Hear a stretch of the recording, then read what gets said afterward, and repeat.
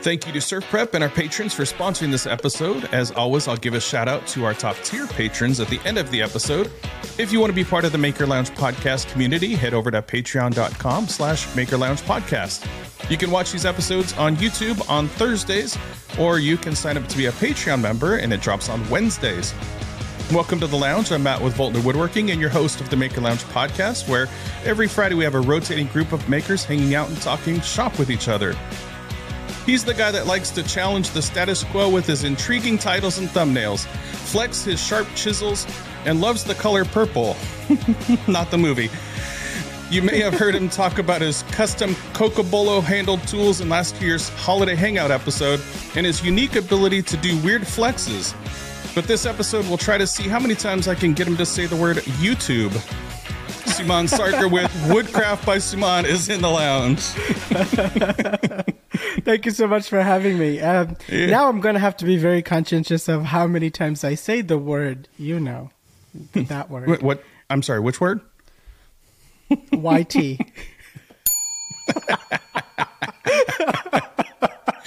I'll be ready for you. Oh, man. What's the word for YouTube in Bengali? It's probably the same. YouTube. I wouldn't know. Yeah. But with an accent or something, right? YouTube. So yeah. Before we get to the episode today, I want to thank our sponsor, Surf Prep Sanding. Whether you're looking for the highest quality of sanders, dust extractors, or abrasives, Surf Prep has what you need to take your project to the next level. I've been using Surf Prep for a couple of years now and know firsthand the quality of their products. The amazing family who stands behind their brand is by far the best in the industry. Use code MAKERLOUNGE, all one word, for 10% off your order at surfprepsanding.com. English is something like that. So English is not your first language. It is not. No. Is that right? Yeah. So is it Bengali? It's Bengali. It is right? Bengali. Mm-hmm. See, I do my homework. I don't know where you got that information from. It wouldn't be easily available. So you do creepy homework. Right. Well, I do know that you studied molecular genetics and biochemistry. Shit, you did look at my resume. We won't get into that boring stuff. But WoodcraftbySuman. That's the channel name on YouTube and Instagram. And so before you started that, you are working. This isn't your full-time thing. Correct. This is very much a part-time passion. Yeah. And the goal is to just continue sourcing this hobby with the full-time job, right? Yeah. I mean, I know a lot of folks in the creative space have aspirations to, use their creative outlet as a way to go into it full-time and escape their day job. But I really don't have any desire to escape my day job. I like it quite a bit. Yeah. There's a lot of people who do this, I think, just starting off, and then they kind of get into it. And then they're like, oh, man, it's nice not having to, deal with bosses and stuff like that. But then they find out that, YouTube becomes their boss, or you become your own boss, and yeah. They don't have any, structure, guidance, or professionalism to themselves. So yeah, it can be a lot emotionally. So, and then having clients and doing commission work, you've got people saying, oh, this broke, this wood split, or something like that. Come back and fix it. It's just right. So it's nice to have that. I feel like being a content producer, creator is one thing. Being an actual maker and a person who produces goods to sell, like woodworking products, that's a whole nother ballgame, man. I mean, you need to have so many different skill sets and so much probably more tool to increase efficiency and all of that, For people like us, we care more about increasing efficiency and how we record things, our workflow and file storage and stuff like that. Those are the challenges of a content creator. And so in that regard, it's pretty nice challenges relative to now you have to spend the time away to fix that project that didn't go right. Right. Yeah, we spend our weekends half the time working on file management and getting B-roll shots put into the right folders. And they're truly the first world problems of problems. Yeah. So you have a new baby girl. How old is she now? She is going to be 15 months soon. Oh my goodness. Seems like she was just born. Yeah. It's crazy. I know. Time now flies. my daughter's and she's 12. Wow. It's going fast. Mm-hmm. So she's your little shop helper. Yeah, she actually does all of the work. I mean, she's the person behind the camera the whole time. Right. Yeah. Yeah. It's going to be Woodcraft by her before long. I think she has aspirations of taking over my channel someday. I can see it. She's definitely better looking than you are. So. Oh, man. I might have to ask my wife if I had any role in her looks. Yeah. I just realized as I was saying that it's like sounds really creepy. Like creepy old man. No, not at all. I mean, we're friends, right? So in that capacity, it's not creepy at all. Now, if I was on this podcast and you were somebody I didn't know and you said that for the first time, like, okay, let's see, let's backtrack. This guy went and reviewed my resume, and now he's telling me my 15-month-old daughter is cute. Okay, yeah, let's continue being on that podcast. Yeah, and your address is I didn't go that far. I mean, you're not that easy to research. Yeah, I do like to do the research, but you and I, like you said, we're friends. We talk outside of this, and but you do have the most basic link tree ever that I've seen. Yes. It's like, here's my two things and so very focused, not like mine where there's like, go check out this latest thing or that latest shiny toy. Yeah, so I mean, part of that is sheer laziness. And part of it is there's really only two things that I care about, right? And the biggest of it is directing the folks from Instagram to YouTube if they are interested in that. So I wanted them to have a quick and easy way to get to that, space. But beyond that, a lot of times I get questions about the products that I use in my shop. And so I have an Amazon storefront where all of the products that I actually use in my shop, not all of them, but a good amount of them that is available through Amazon are there so that you can browse and see if it's something of interest. I know a lot of folks like to recommend products, but for me, the products I recommend are products that I generally use. So it's a good place to just kind of house all of that. Yeah. Yeah, I find that when I pass on an affiliate link or something like that through Instagram, those don't usually work too well, but Amazon always seems to work. And I don't understand why that is, why there's such a barrier for somebody clicking on a link in Instagram to take them to a third-party website. And maybe just something, because if they don't have an account set up with that third party, then there's that whole setup thing. It's a lot more simple than that. Instagram doesn't want you to leave their platform. Right. It's that simple. Yeah. Yep, exactly. Which is why the YouTube thing never really pans out, and people stopped, I think, putting links to their YouTube like videos that we used to all do it. I think, post a story with a link to your YouTube, and then you get 30 seconds of watch time. There used to be like a swipe up feature on Instagram where you could just swipe up and it'll take you to the link. That disappeared as well. But I think, in terms of directing folks from Instagram space to YouTube, it's something that I avoid doing because, like you mentioned, the folks on Instagram are a completely different audience, generally speaking, than the folks on YouTube. And their attention spans and what they're looking to get from that content creator specifically is different too. So me posting a link to a long format video in a short format platform just doesn't make sense. Right. But if somebody clicks on my link tree and then goes to my YouTube because they want to know more, that is probably the kind of audience member that I do want on YouTube. And so in that case, it's available to them to jump on. It's the same reason why I would never post my YouTube videos when I publish it. I let it ride on YouTube and let YouTube do its thing. Right. Yeah, I remember when you did your last video, you didn't even tell me you published it. And I think we had talked like the day before. Yeah. And I was like, oh, and I think I saw it like day 2 or 3. I was like, oh, he put out his video. So that's because you probably wouldn't watch it the whole way. That's why I didn't share the link with you. No, I'm actually one of the few people who will, unless the video really sucks. So, well, yeah, never mind. You're right. No, but unless the video really sucks, I watch the video all the way through. That's sometimes I make a dedication. comment about like the last few lines of a video. I guess it's just a matter of I like to see the whole process. If it's captivated me enough to stay halfway through, then I feel like it, and part of that is because I know how the algorithm works in that regard. That's the only thing that I understand about the algorithm. You know that because we've talked at length.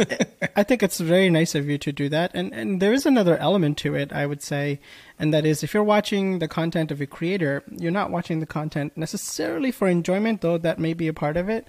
There's a good chance you're trying to study that content, right? At least implicitly in the back of your mind. As a content creator, you just do that, right?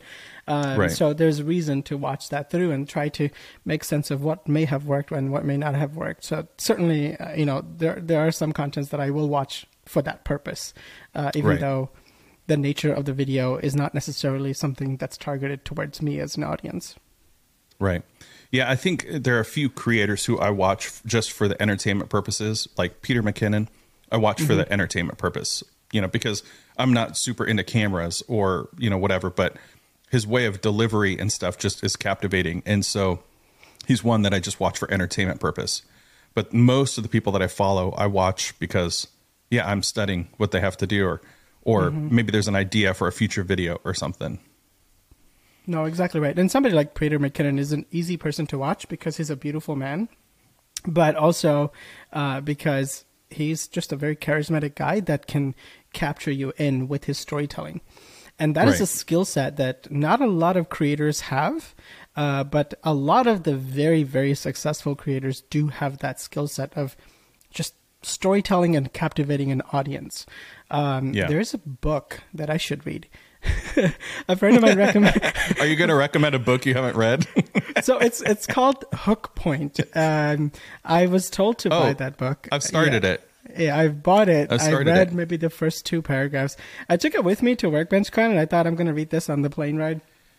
It didn't happen, but I should probably read that because I think that book covers that a little bit. Did Drew Witt tell you about it? Yeah, it was Drew. Yeah. I think he tells everybody to watch that or to read that book. I don't sit and read. There are a few books that I will do if they have a lot of visual stuff in it, but that's one I have on Audible. Nice. I started it, but I haven't finished it. But it's good. Yeah. So the book didn't hook you in, huh? Well, I started it, but then I started another one. Just like woodworking projects. Yeah. or YouTube videos. Oh, I wouldn't know that. I start one and finish it and then go to the next one. Right. We'll get to that. Just you wait. We're going to hear more about this clamp video here in a few minutes. 5 years in the making. Yeah. There'll be a whole new set of clamps by the time you get this video out. Yep. Bessie will release a new type. Yeah. So, the anti-parallel clamp. So how did you get into all of this? How'd you get into the woodworking stuff? So it's kind of, I think, a lot of folks come into woodworking because they may have purchased a home that needs renovation or needs small things to be done. And when you try to coordinate with a contractor, you realize how much of a pain it is to do that. Currently, I'm trying to coordinate with 2 different electricians to get some wiring done. And my God, is it hard to get these people to commit to doing what they said they would do. And so in that regard, and perhaps financial element of it too, folks come in and say, okay, I'm going to buy a miter saw, buy a table saw and fix this part of the house. For me, it was well before I owned a house. My then girlfriend, and we were just kind of walking down and seeing at I think it was a farmer's market or craft fair of some kind. And there was this guy selling a bunch of cutting boards and they all look really nice, but relatively basic because I think he understands his market where he's not going to go fancy with crazy design or, of an end grain cutting board or anything like that. They're relatively basic, but still much prettier than the ones that you could find in stores. And so I think he was charging like $120 for an edge grain cutting board. And don't get me wrong, nothing wrong with that. To me, I thought at the time, that's way too much. Yeah. I can make that. And so, a couple $100 more in tools later, I made my first cutting board. And the utility I'm laughing because I can relate. The utility of being able to make something with your hands, and I used to do photography a lot more seriously at the time. So having something that's physically tangible and being able to interact with it and work with your hands, that is an addicting feeling. And so, I continued to make more and more things, and then eventually got to this point. But yeah, it started with a cutting board. Yeah. I went back and looked at least the photos that you still have posted publicly, and saw that, you had started with some end grain cutting boards. And then, so a lot of early posts was that some gardening, not gardening, but you were doing some like herbs or something like that. I think, back when the channel started. Doing herbs? What was it like? That sounds way more suspicious than it really is. Stay tuned for the after show, people. I'm pretty sure. If you want to be part of the after show, patreon.com/Maker Lounge podcast. Shameless plug. They were basil, probably. Yeah. Well, it was some greenery. I wasn't too interested in that, so I didn't read any of the captions. But you were doing some herbal science. Yeah. I do enjoy gardening quite a bit. I've gotten more and more into it lately than I have in the past. Little known fact is I grew up in a farm. So when I was born in Bangladesh, and we talked about this earlier, and I grew up in rural parts of the country where, farming is just a daily part of life, and that's kind of what you do. And so, I didn't personally get that involved in the process because I was a child, but so there was always a part of me that always enjoyed the idea of growing your own food. And so coming to the US, the climate is so different, the soil is so different, and I didn't really know what to make of any of that. But now I've gotten kind of into it. I have a little bit of a indoor growing area where I can grow herbs like basil. But it's actually the climate in the north part of the country. It just got up to a point where I think I can comfortably plant things now. So tomorrow it actually is gardening day for me to put some plants down. Nice. So you started doing the cutting boards, but then actually one of your earlier photos was a table that you did with some bow ties or inlays or something like that. Yeah. So you kind of like went full steam into woodworking. You weren't building pallet furniture and things like that. I mean, it's a beautiful table that you made. Oh, thanks. Yeah. That was I think one of our first or maybe second dining table. That one, man, I remember, but this is how things have changed. That slab, it's a single piece of slab for a reasonably medium to medium large size dining table. I remember buying that slab for $300. Wow. And you can't buy that for 3 times as much anymore. Yeah, you can't buy half of that. I mean, it's crazy. You could maybe make a bench out of that. Yeah. But it was from a place where they didn't do kiln drying, and I don't know, for one reason or another, and of course is the case with large slabs, you get cracks everywhere. So I had seen other folks do bow tie, and this was like a very new thing to me. And the concept of, basically routing and chiseling a bow tie was like very, very foreign. But I thought, okay, the best way to learn is to just do it. And by that, I mean, forget the practice. Just go into it, because there's high stakes involved in screwing up a slab like that costs $300, right?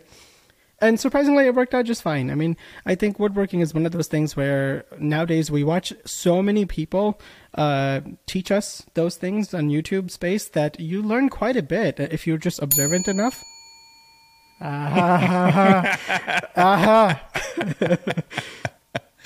You learn quite a bit. You learn quite a bit on the platform. And so when it is time for you to go and do that thing, I think people are fairly confident, as I was in the case, and it worked out pretty well. And I've been doing bow ties quite a bit since then. Yeah. So have you actually made a bow tie, a wooden bow tie that you could wear? No, it's funny. I really wanted to make one and have it as a bow tie for my wedding or something like that. Oh, yeah. But I'm pretty sure it didn't get vetoed per se by my wife, but I knew enough to know to not do that. Yeah, don't even go there. With that being said, the tie clip did have a little cocobolo strip on top. So that was the only little thing that I got to do. And I think her shoes, if I remember correctly, did have instead of having a bow, on the front of it, it was a cocobolo bow tie. Nice. Yeah. See? Nailed the intro with the cocobolo. I knew we'd come full circle with that one. Yeah. So who was your inspiration back then when you were like just getting into woodworking?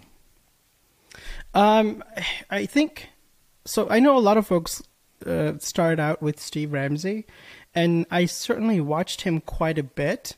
But his style of woodworking was predominantly with dimensional lumber that's available at the home center. Your typical pine, spruce, and all that stuff, and maybe some of the, like red oak or white oak or something like that. But generally speaking, he focused very much towards the construction people that may want to dabble into woodworking, or people who can just go buy the wood from the home center. For me, that was never of interest. I mean, if I wanted something to be, if I want to spend that much time in making something, I always wanted it to be something of nice quality, made out of the proper hardwoods and all of that stuff. Not that either is proper or not proper, but with that being said, Mark Spagnolo from the Wood Whisperer was definitely a pretty big inspiration at the time. And I think Matt Cremona as well. Rob Cosman obviously did some sharpening and got that ingrained in my brain. So those three folks, I think, played the largest role at the time. Rob was your gateway. Rob was the gateway drug, yeah. Yeah, lots of great inspiration. I think back then when there was... the market wasn't so flooded with, I mean, we're talking like, what, 9 years ago, I think. Something like that, yeah. When you started doing this. Yeah. So yeah, I mean, it was just starting to kind of get, traction, I think in the, what we call now the maker space. Right. But now when you scroll through Instagram, it's like just one big giant advertisement with, all the sponsored posts basically. So yeah. But I have some thoughts on that we can take into the after show. Okay, yeah, let's do that. I always like talking about that kind of stuff. You probably had no dream that you would be having a YouTube channel or like really posting on Instagram, or that it was going to be. Was it Woodcraft by Suman at that time, or was it just your name when you were posting those projects? Oh, on Instagram, they were just under my name. It was my personal account. Yeah.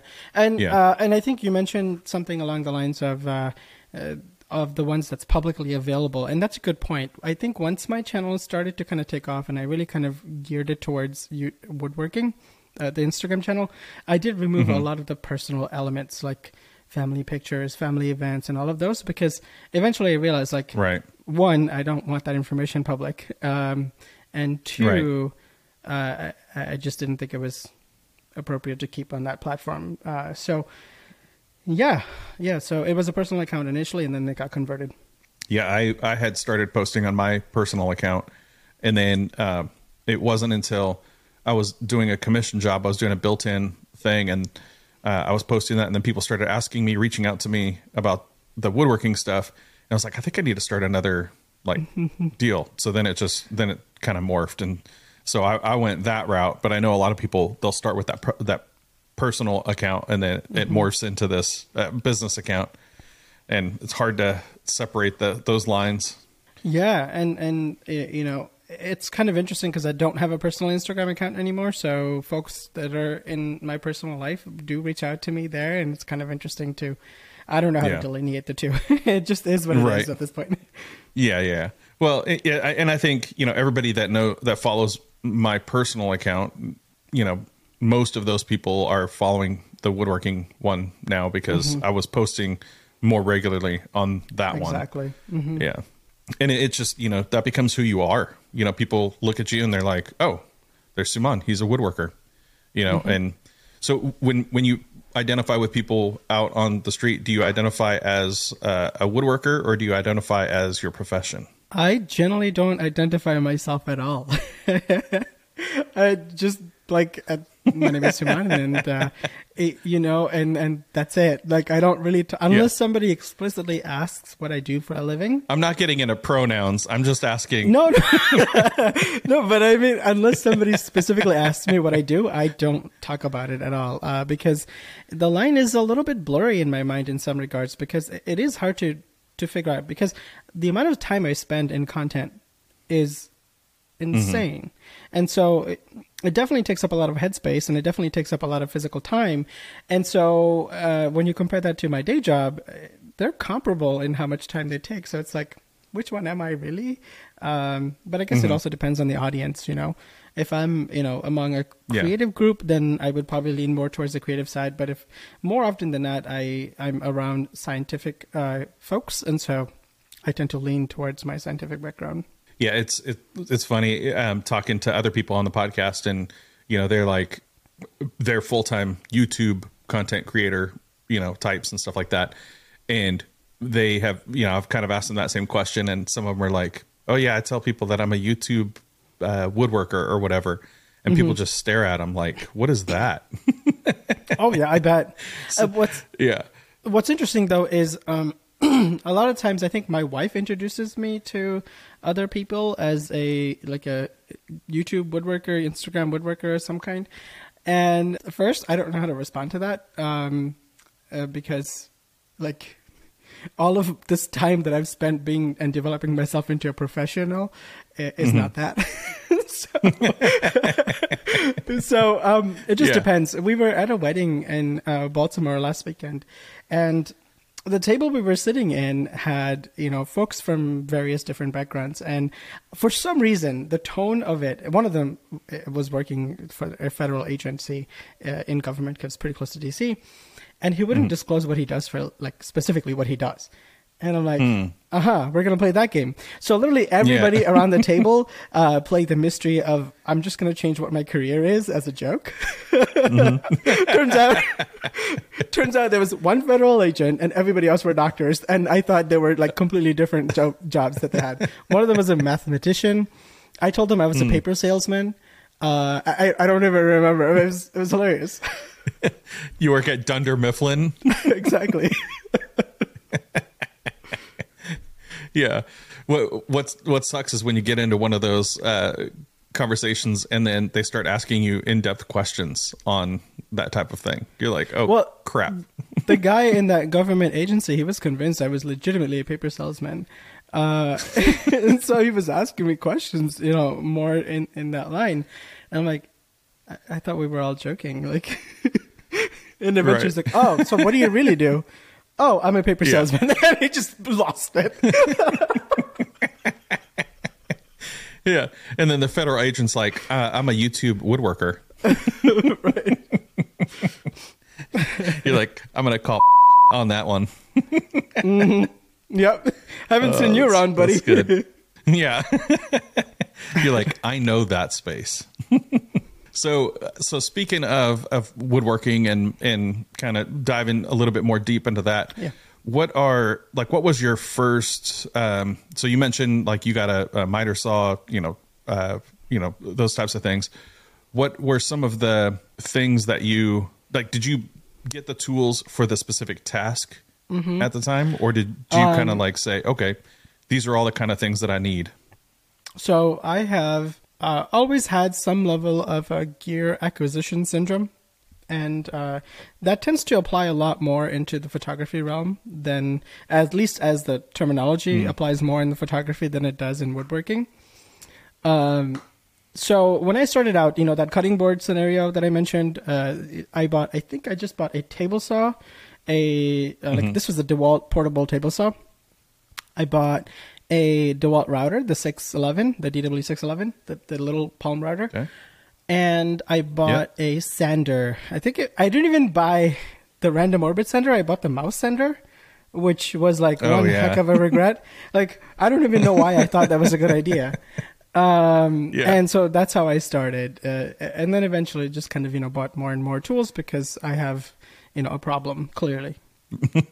Well, I've got a neighbor that she was like, oh, yeah, I want to sand this, project down. And I'm like, okay, what kind of sander do you have? And she's like, a belt sander. I like, oh, that's the old. Yeah, probably don't want to start with belt sander to like refinish a table. Yeah. I mean, you could if you want that rustic look. Yeah. It's good for pallet furniture, but. Yep. It produces saw marks, the fake saw marks, just with sandpaper. Yeah. Yeah, well, people can see at your background if they're watching on YouTube or on Spotify, the video. They can see your background. You got a lot of nice tools that you've acquired over the years. Somewhat of a chisel fascination. A Lately, little bit of a chisel fascination. Chisel or hand plane fascination. Yeah, I mean, I definitely am the kind of person who has a romantic view of hand tools in some regard, but also a pragmatic approach because, I mean, I don't shy away from using power tools when it's necessary. And hand tools can get you into places and precision that you actually can't get with power tools in most scenarios. So I like to use them both, but the amount of hand tools that I've started to kind of collect at this point is very much unnecessary. I mean, you're giving them away at this point. Yeah. It was just like, I legitimately was like, okay, can I use this as a paint can like opener instead? Like cardinal sin. Right. I legitimately thought about doing a reel on all the things you shouldn't do with the chisel and just sacrifice those chisels for that purpose. But then I thought, that's such a waste. I mean, somebody else could actually use that. And so I gave it away. It would have gone viral. Yeah. I'm trying to be, what's the word? Conscientious of what type of content I produce nowadays, I think to some extent. Yeah.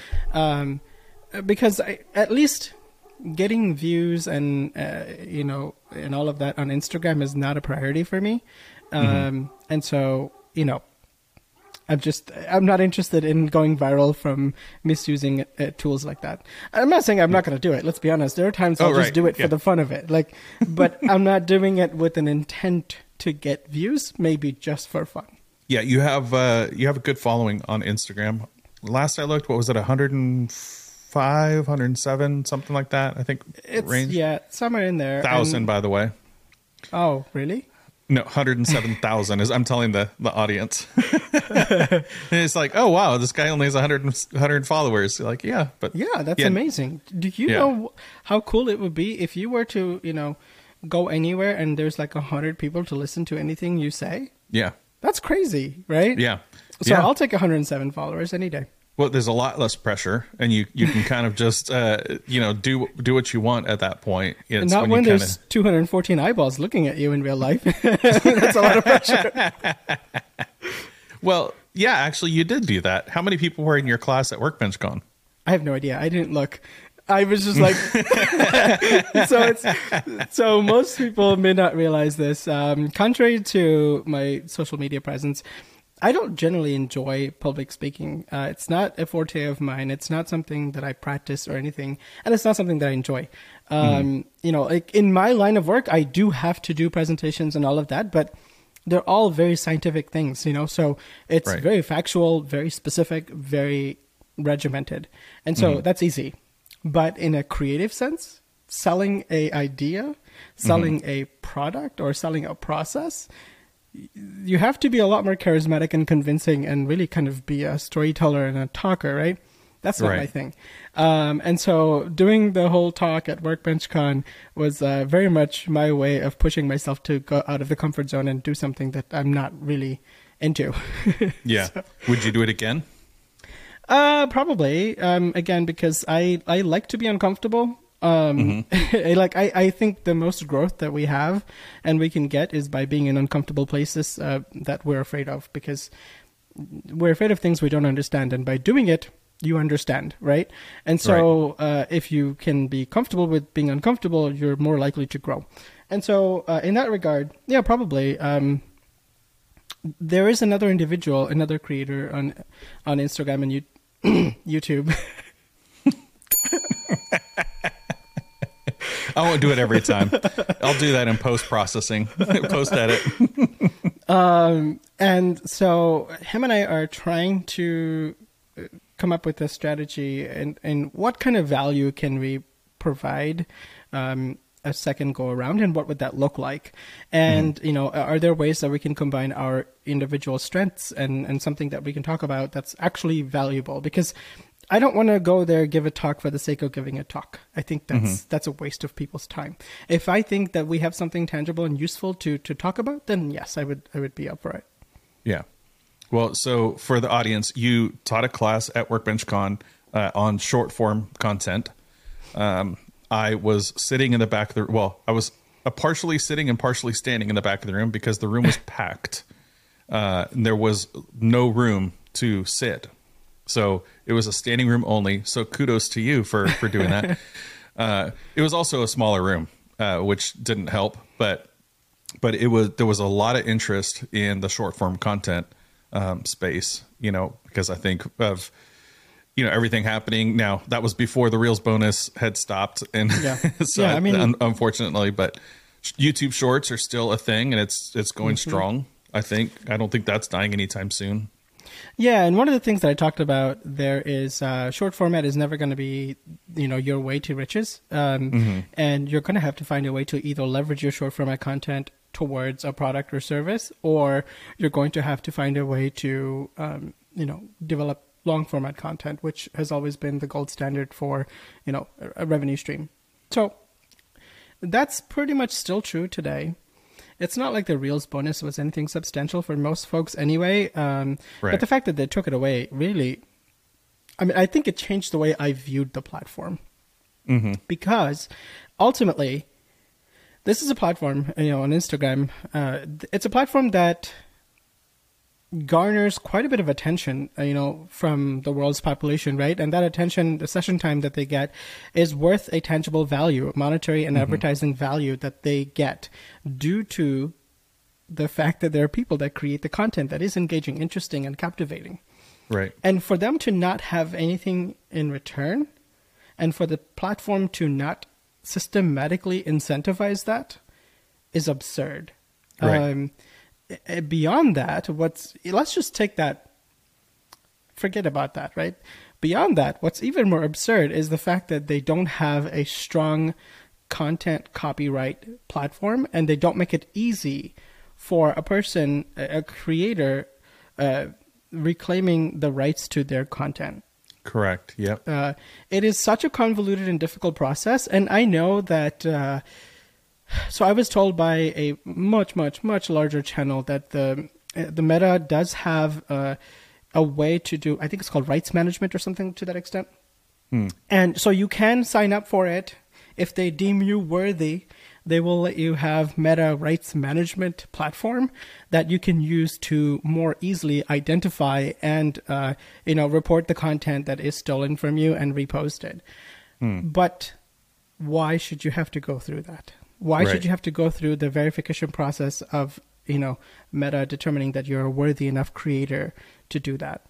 I think they should automatically make it easy. If you're the person who posted that piece of content first, before anyone else, anybody else that posts that piece of content should have their account, punished in some way. Right. But no, the Meta platform only cares about eyeballs and session time. They don't care where that content comes from. They don't care if that content is copied. They don't care about the creator. And they certainly don't care about the creator enough to compensate them for the money that it is generating for them. So all of that being said, I love Instagram for how interactive the platform is with the followers, as well as just kind of being able to private message folks and all of that. So it's a very interactive, engaging platform to keep in touch with all of those people. Right. Beyond that, as far as the actual platform goes, I really don't like it. I think Meta could do a lot better and should do a lot better.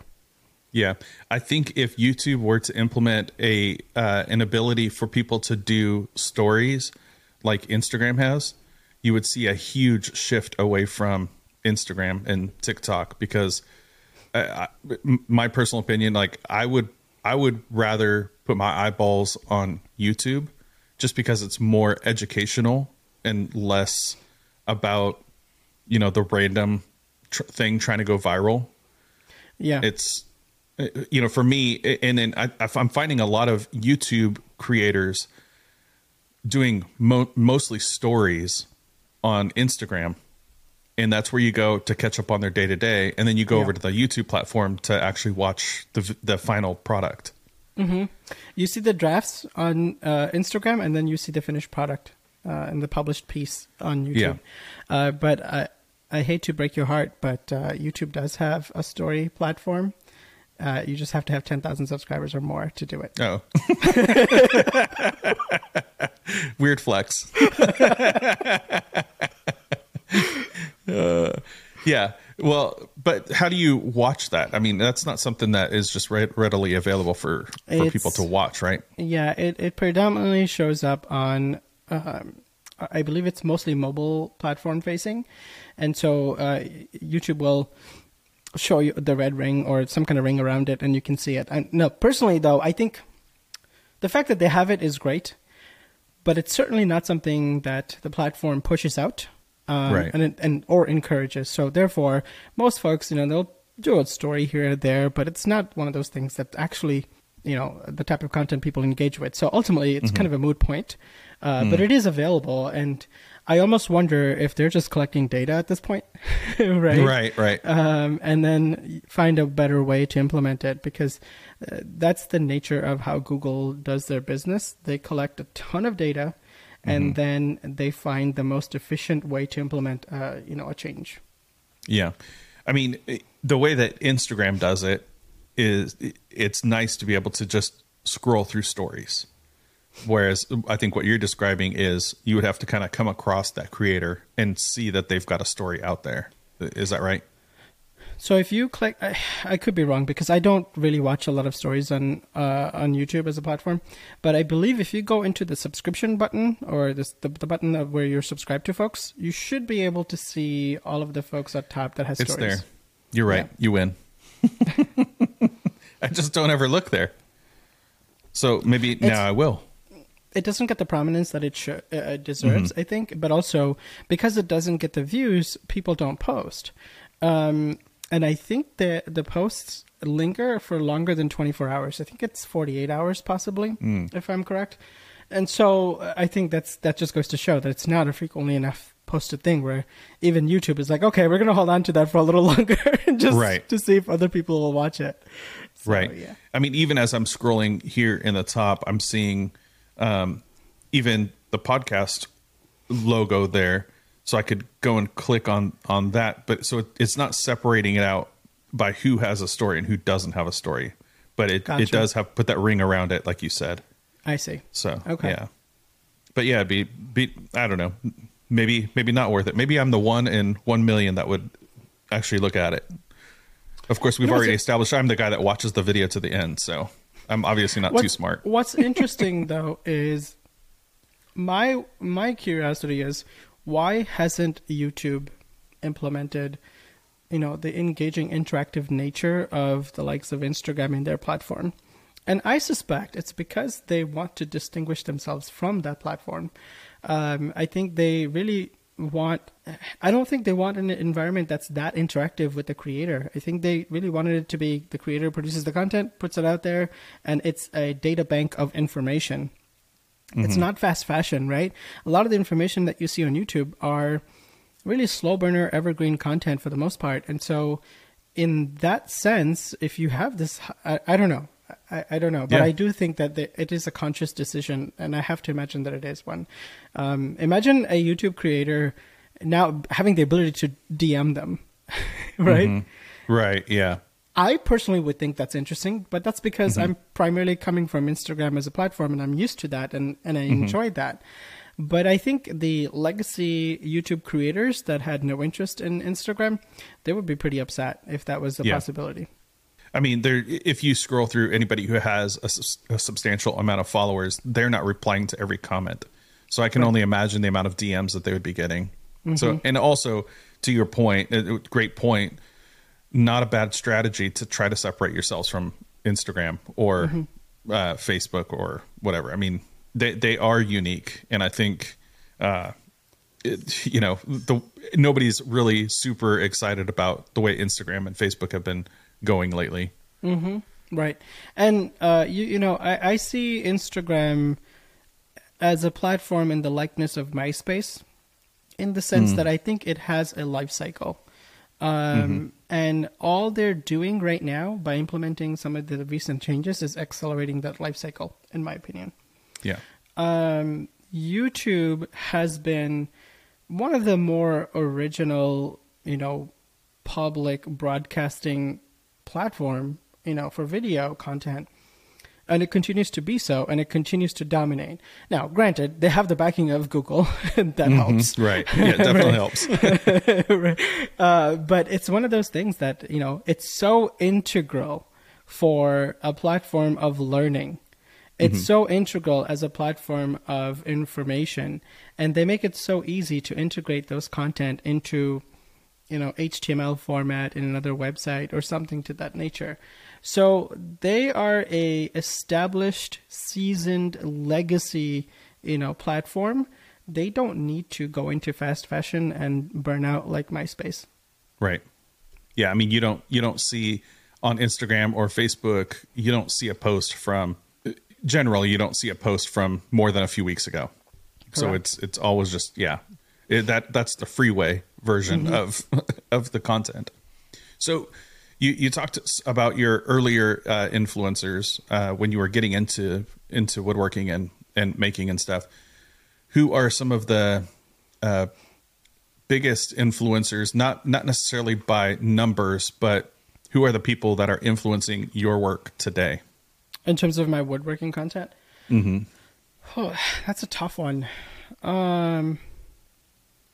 I'm more interested in the strategy and content production side of things, like scripting, strategy, how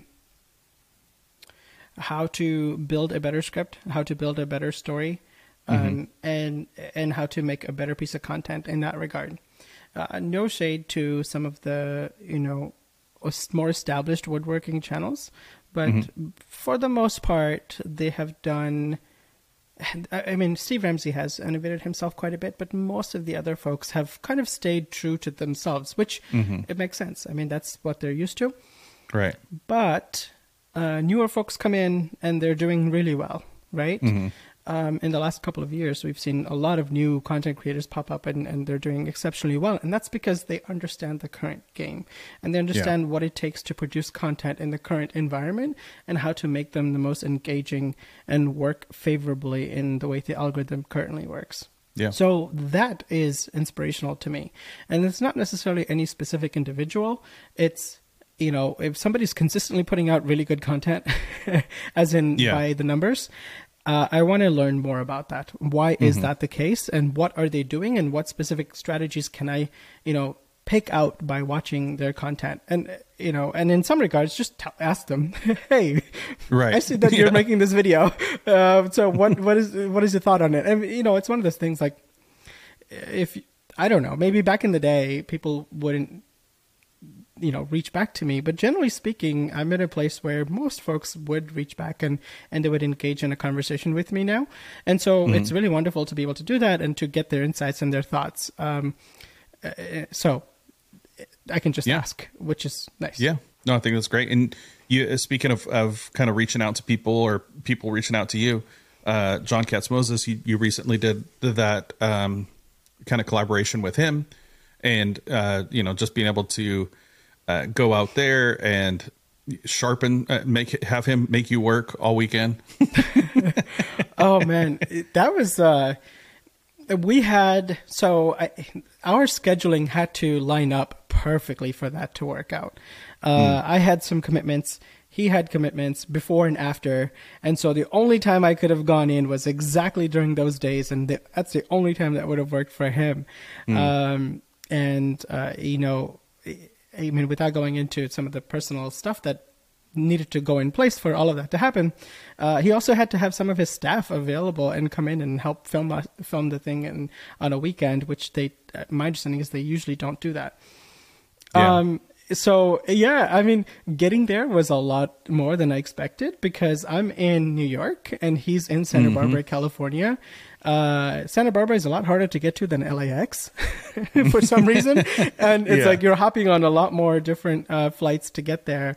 But all in all, I'm really glad that we got a chance to do that because it's one of those things that, you know, a lot of folks have seen not a lot. Few folks have seen the background of my shop. A lot more folks have seen the background in his shop. And it's always fascinating to see it in real life. It's always underwhelming, mind you. Like in real life, it is always way a letdown. smaller than it looks. Yeah. If you came to my shop and you saw it, you'd be like, this is where it all happens? You know, it's usually a letdown. But, you know, what you don't see is his, you know, immense production and warehouse and supply chain logistics capacity that he has there. And so, I can imagine with all the stuff he's putting with out, the store. all these, And so seeing all the folks that work there to make all of that happen is, I have no aspirations, you know, for that type of a business model, but it's a wonderful thing to be able to see and to see how it actually works and how it runs. So that was a great experience for sure. The big question is did you get checked at security when you were bringing all your stones through? No. So the stones, he bought them himself. Oh, okay. So, you didn't bring any with you? No. So basically, we just bought, you know, we had our sets and we kind of talked about like, okay, I'm going to work on a video and these are the stones that I have. And we just kind of make sure that ours matched. So we just bought them. I mean, and he's always had, I think, Shaptons. I think the 30K we both bought for the purpose of this video, which is a tremendous waste of money, by the way. And it's like $400 for a sharpening stone. Like, get out of here. That could buy the whole set. Just buy a new set. That's typically what I do. So he bought that, and I think he bought a couple of other things, and he also bought a bunch of plain irons. What you don't see is how many hand tools he actually has. Really? The dude is very well stocked. And it's because he loves hand tools. And so he's got like a cabinet full of them. And so we just pulled out a whole bunch of iron from those and used them. And that's how it went down. Can you take a cheap chisel, like a Harbor Freight chisel? Can you take a cheap chisel or a hand plane blade and make it good based off of that method? If you're a blacksmith, yeah, probably. Because you're going to have to do some make a new one. Melt it down and start over. Look, if I asked you to take a piece of Gouda cheese and sharpen that into a really good chisel plane or chisel, you know, could you? Technically, you can probably get even Gouda to be reasonably sharp. Is it going to hold up? No. I'll be looking for that video.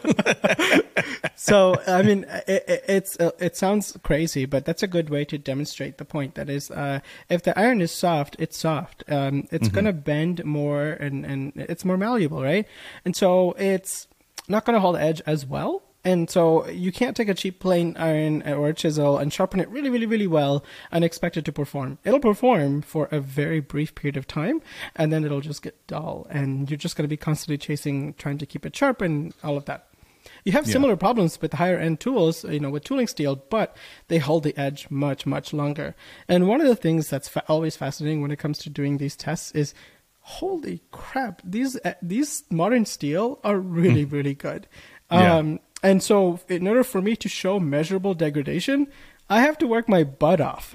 Like, what people don't see is the days of hand planing and chiseling that it takes, and my arms are absolutely wasted and sore. So it takes a lot to show degradation in those tooling steel for sure. So what takes more work, doing the chiseling video or doing the parallel clamp video? So it's the parallel clamp video. I recognize the gravity. Look, very few people care about chisels. A lot more people care about parallel clamps. And I want to make sure that the nature of the content and how I choose to go about the testing and how applicable it actually is for an average woodworker it all makes sense and it all feels reasonably comprehensive. And doing a test like that on something like this is surprisingly challenging. I'm done with most of the tests. There's one last one that I have left. But one of the things that I also have to remember is my hands get fatigued quite a bit. Because it's not just one measurement. I have to do repeat measurements to get to the same points. And so I started to develop calluses in my hands from this video testing. Wow. It's a lot. And there are some parts of the test I'm doing it by feel. And if I'm doing it by feel, I need to have a refreshed hand. Right. And people don't realize that, or you wouldn't think about it, but I do have to give myself a break to come back and do that test again, so that, the fatigue doesn't play a role as a confounding factor in my tests. So that's a great way for me to say I've been really lazy. Well, I was wondering, like, if you're doing this, because a lot of that is by hand. When a general woodworker is going out there, they're going, "Yep, that's good enough. That's not going anywhere." The Boy Scout saying that's not going anywhere. Yeah. And so you're twisting it, and most people put too much pressure down on the clamp that they don't need to and stuff. But I was wondering if you were going to do it like to where it's a certain amount of repetitions based on the thread count, of the screw, or and it's hard to gauge, what if I'm twisting a clamp, I don't know if I'm putting 200 pounds of pressure. Yeah. And that's the whole point, right? So people who are using these parallel clamps, they don't know how much force they're applying and if it's appropriate or not. And what I will say, though, when I was doing just the by feel test, like, this is how much I would clamp if I was clamping, and I did it blindfolded, so I don't know which clamp I'm using. And all of my clamping pressure is within 10% margin of each other. So you can hit pretty reasonable level of consistency by feel, surprisingly. Now, that happens to be too high of a pressure. But you're saying you're too strong? No. So these muscles. So without going too much into what the video is going to be about, but there is a segment where I literally just crunched human mechanics research publications to better understand how much rotational force the human wrist can apply. And there was this one study that did a really good job of it, I thought. And in there, they said the average human can apply on their wrist about 85 inch-pounds on typically. There's some variations between men and women, but not by much. And so I was like, okay, cool. Can I generate that? Yeah. So there is a part in the video where I literally do 86. So I go out there and I legitimately test to see if I'm average or not, because I am the standard in the feel category, right? So I have to demonstrate that I am average. Turns out your boy can do a little bit more than average. There you go. That's what I'm talking about.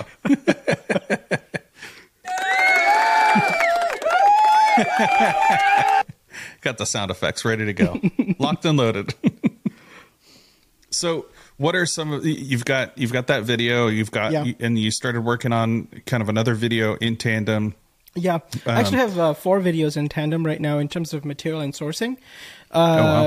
So it's tough because I'm in the space of testing things, and it requires me to create jigs or have a creative way to utilize an existing thing and have it do something else. So there's a lot of time that is spent on trying to come up with how can I test that, and is that a good way to test something? Yeah. And then what do I need to do that? And one of this video I have is one of the, with table saws, table saw blades. Everybody talks about what a good table saw blade is, what it should have, et cetera, and they talk about how it cuts cleaner, it cuts more efficient. And I'm like, okay, can we throw a number at that? Can we objectively measure the efficiency of different types of table saw blades and, higher end brands versus, lower tier brands? And what would that look like? And turns out, I spent some time thinking about it, and there is a way that I think would make good sense. But the testing equipment is crazy expensive. And so I reached out to some of the brands that have those products. And so I'm trying to get their buy-in to give me the products so that I can actually make that video. Now, I justify, this as they're supplying the testing equipment, not the actual product that is being tested. Therefore, I'm still buying the product like the table saw blades. I think that's fair and okay. So that's a video idea in the pipeline. Obviously, I'm working on the respiratory, exposure to different types of woodworking stuff like particulates and VOCs and all that stuff. I'm very excited about that one. I think that one's going to do well because I get a lot of questions on the laser about the exhaust and things like that. And, does it fill up your shop with smoke, and how are you protecting your lungs and things like that? And you don't see a lot of people when they're working at the laser wearing a mask. And so it'd be interesting to see that video. It's even worse than that. You don't see people wearing a mask when they're working with epoxy. Epoxy is an exothermic reaction that releases volatile organic compounds. It just does. Yeah. And so how do I show that the level of the exposure to another woodworking thing, like working with a spray finish or something like that? So I'm still trying to tweak out the methodology of it. But at the end of the day, I think I'm going to recommend that it's best practice to obviously wear, different types of masks appropriate for that scenario, and how effective are they? And I want to show that. And most people will just measure their ambient environment, and they will say, okay, well, I sprayed this much finish in here, and this is how much I'm counting on volatile organic compounds. And I think that's a missed opportunity because our human lungs, we don't take in all of that stuff, right? And so I wanted to create an artificial lung chamber to actually measure and sample from inside that chamber. So it's like a more realistic number. And then I can do volumetric calculations and actually measure how many particulates you're being exposed to per unit of time and all of that. Now, in theory, I could legitimately probably do that experiment better and do a publication on it, like scientific publication. Right. But which is your background is in that space. But obviously I'm not going to go that crazy because YouTube audience doesn't care. But I need to find a easy, quick way to demonstrate those concepts that's easily digestible. So that's one of the challenges that I have with that video. But I think I'm really excited for that video. I think I have to put in some disclosures. Because I am in the respiratory illness profession. So I have to delineate that my advice is not medical, all of that good stuff. Right. I was thinking, is it going to be in size 4 font at the bottom of the screen? It'll be like Star Wars themed, but just like the last part. Or read really fast. I also thought about getting a pulmonologist to do a small segment. Oh, wow. I don't know. I mean, I have a pulmonologist friend. I don't know if that they would be interested in going in front of a camera. And if they are, and if they're willing to risk their careers. But I think the statement that I want him to make is that, PM 2.5 is bad for you. That's it. And then I'll be like, and you don't need a doctor to tell you that. Google can tell you that. Well, they could always be they used to do those old documentaries where the person is blacked out or the silhouette of them or whatever. I always found it really fascinating that a lot of the TV, like a news show or whatever, they tend to do in more classic media.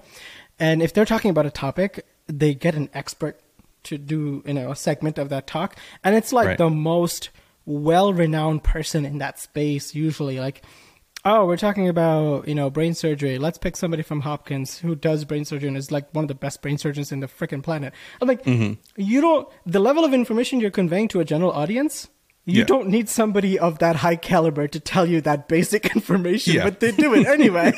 It's eight out of 10 dentists recommend using a toothbrush. You're like, who are the other two? I mean, they're talking about brain surgery is a very complicated procedure. No it is. Like, you don't need them to tell you that. So I always found that idea funny. So I kind of wanted to play off of that if he's willing to be on camera for it. So we'll see. Yeah. Nice. So what's the future of your channel? Like, you've got all these videos in the hopper. Obviously it's driving somewhere. You and I have talked extensively kind of about this, but just for the audience, like what is first of all, what's your tagline? Because I think that's important for people to know. Yeah. I mean, it took me a while to figure out what I want my YouTube channel to be and what my elevator speech is. This is one of the concepts that I think John from Lincoln Street Woodworks has consistently tried to hammer into my brain. And that is, you need to have a niche within woodworking and YouTube, and you need to have it something that's easily recognizable by people. And so if somebody in an elevator asks you, oh, what kind of YouTube woodworking channel do you have? You should be able to say exactly what kind of YouTube woodworking channel you have. All of the biggest YouTube woodworking channels that we know of, we can tell you and summarize exactly what they're about in one sentence. There's a reason for that. And so for the longest I thought, oh, well, maybe I'll do builds when I started out. That'll be cool. It's not cool. And then I thought, okay, well, I like jigs and like coming up with a creative way to make jigs for things to solve a woodworking problem. Nothing wrong with that. And it's fine, but I just didn't feel like it was as much me. And I would try to extend myself into a jig that I normally wouldn't use or make in some regards. So I thought that was kind of a failed point. And so it took me a while. So I think my YouTube woodworking channel, the banner used to be just blank. And then it was woodworking jigs and fixtures. And more recently, I changed it to woodworking period tested period. And so I want to be known as the guy who does woodworking testing. Like anything in woodworking that you can test, anything you may think cannot be tested, I will test it. Yeah. Folks talk about so many things colloquially in woodworking by their affects, like how they feel about something and what the common wisdom is. This is not the after show, huh? No. Your common wisdom. I want numbers and I want objective data. And that's the driving force. And it satisfies an innate curiosity for me to kind of solidify all the BS chatter. Because nowadays you see on YouTube and woodworking, a lot of talking head people. A lot of people talking about what they think is relevant and important. And because they have flashy lights and fancy microphones, they seem very important and you know what they're talking about. And generally speaking, some people do, some people don't. And I think it's good to cut through that noise a little bit and just kind of provide objective numbers to think about. And I'm not trying to drive a conclusion. I'm trying to just provide the information. And so we'll see where that goes, but that's the plan. Well, I will give you public credit here because you and I have talked about my channel quite a bit. And you're the laser guy? So you and I have talked about my channel quite a bit. I did a video. I sent it over to you, and you said, "Where's the data? Where's the why? Why would I watch this channel? Why would I watch this video?" And the conclusion was reshoot the entire thing, which I did. Now, to be fair, I didn't say you need to redo the whole thing. I said, this is not the way I would approach it. This is the structure that I would approach it as. And you interpreted that as, I need to redo the whole thing, which was a good call. Yeah. Well, definitely good call because I think today it crossed over 68,000 or 69,000. Oh, shoot. Nice. Which is obviously much better than the 1,000 or 1,500 that I was getting previously. So kudos to you and huge thank you to you. So I just want to say that publicly. Well, I appreciate that. But appreciate your advice. I appreciate that, man. Thanks. But I genuinely have to say, at the end of the day, you're doing the work.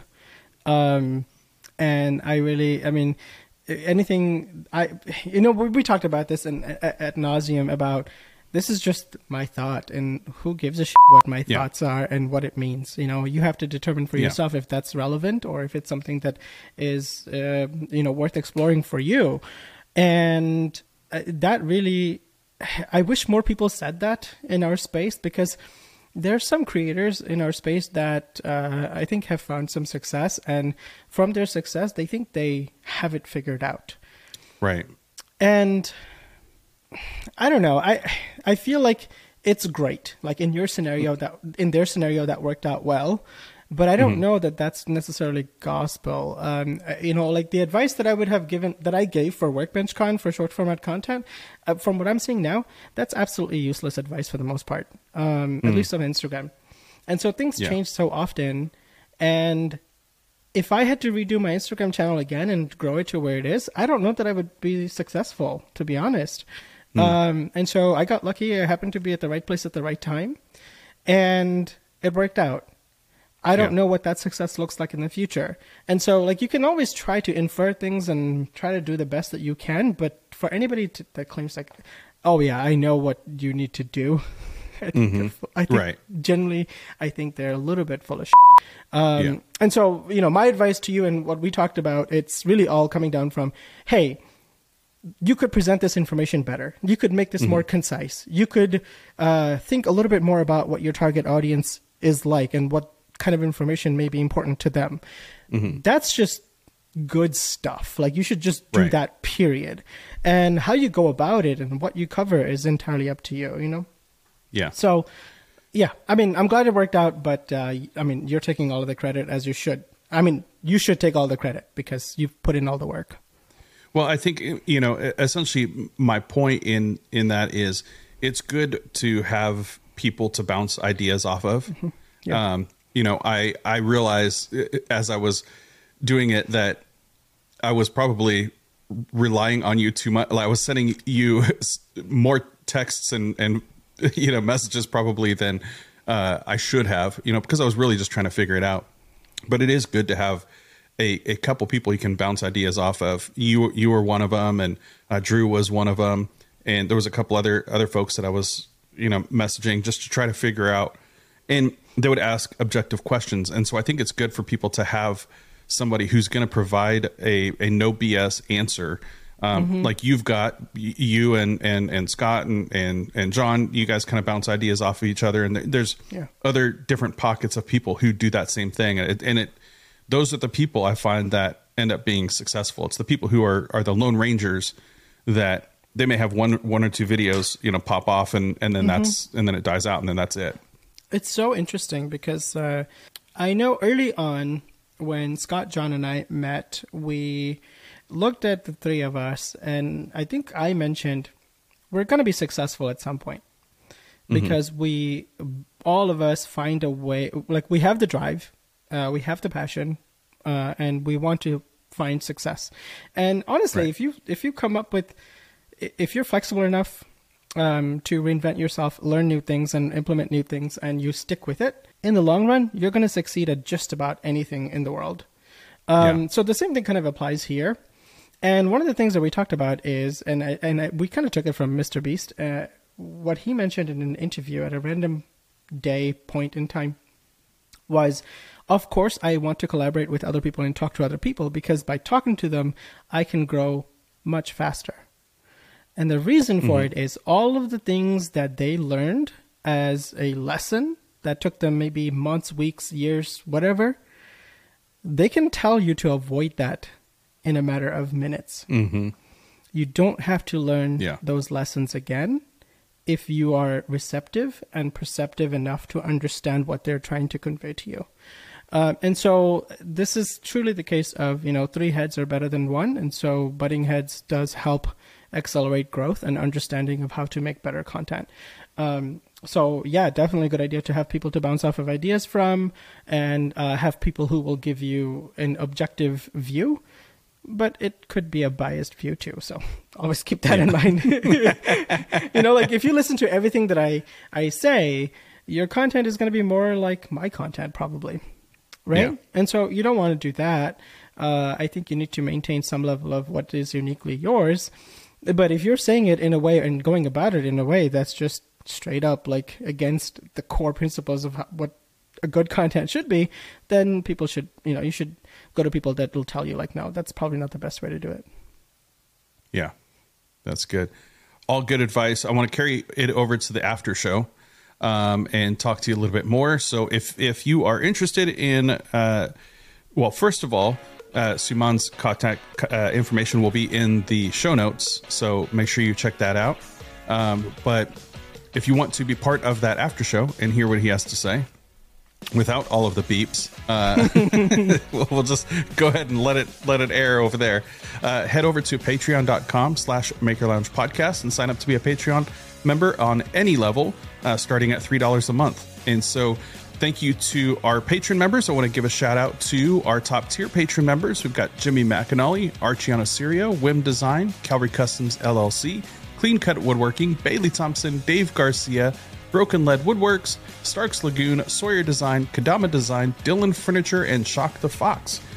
So thank you to those patron members and all of our patron members. And also thank you to Surf Prep for sponsoring today's episode. Suman, thanks for being here. My pleasure. We'll head over to that after show. Sounds like a blast.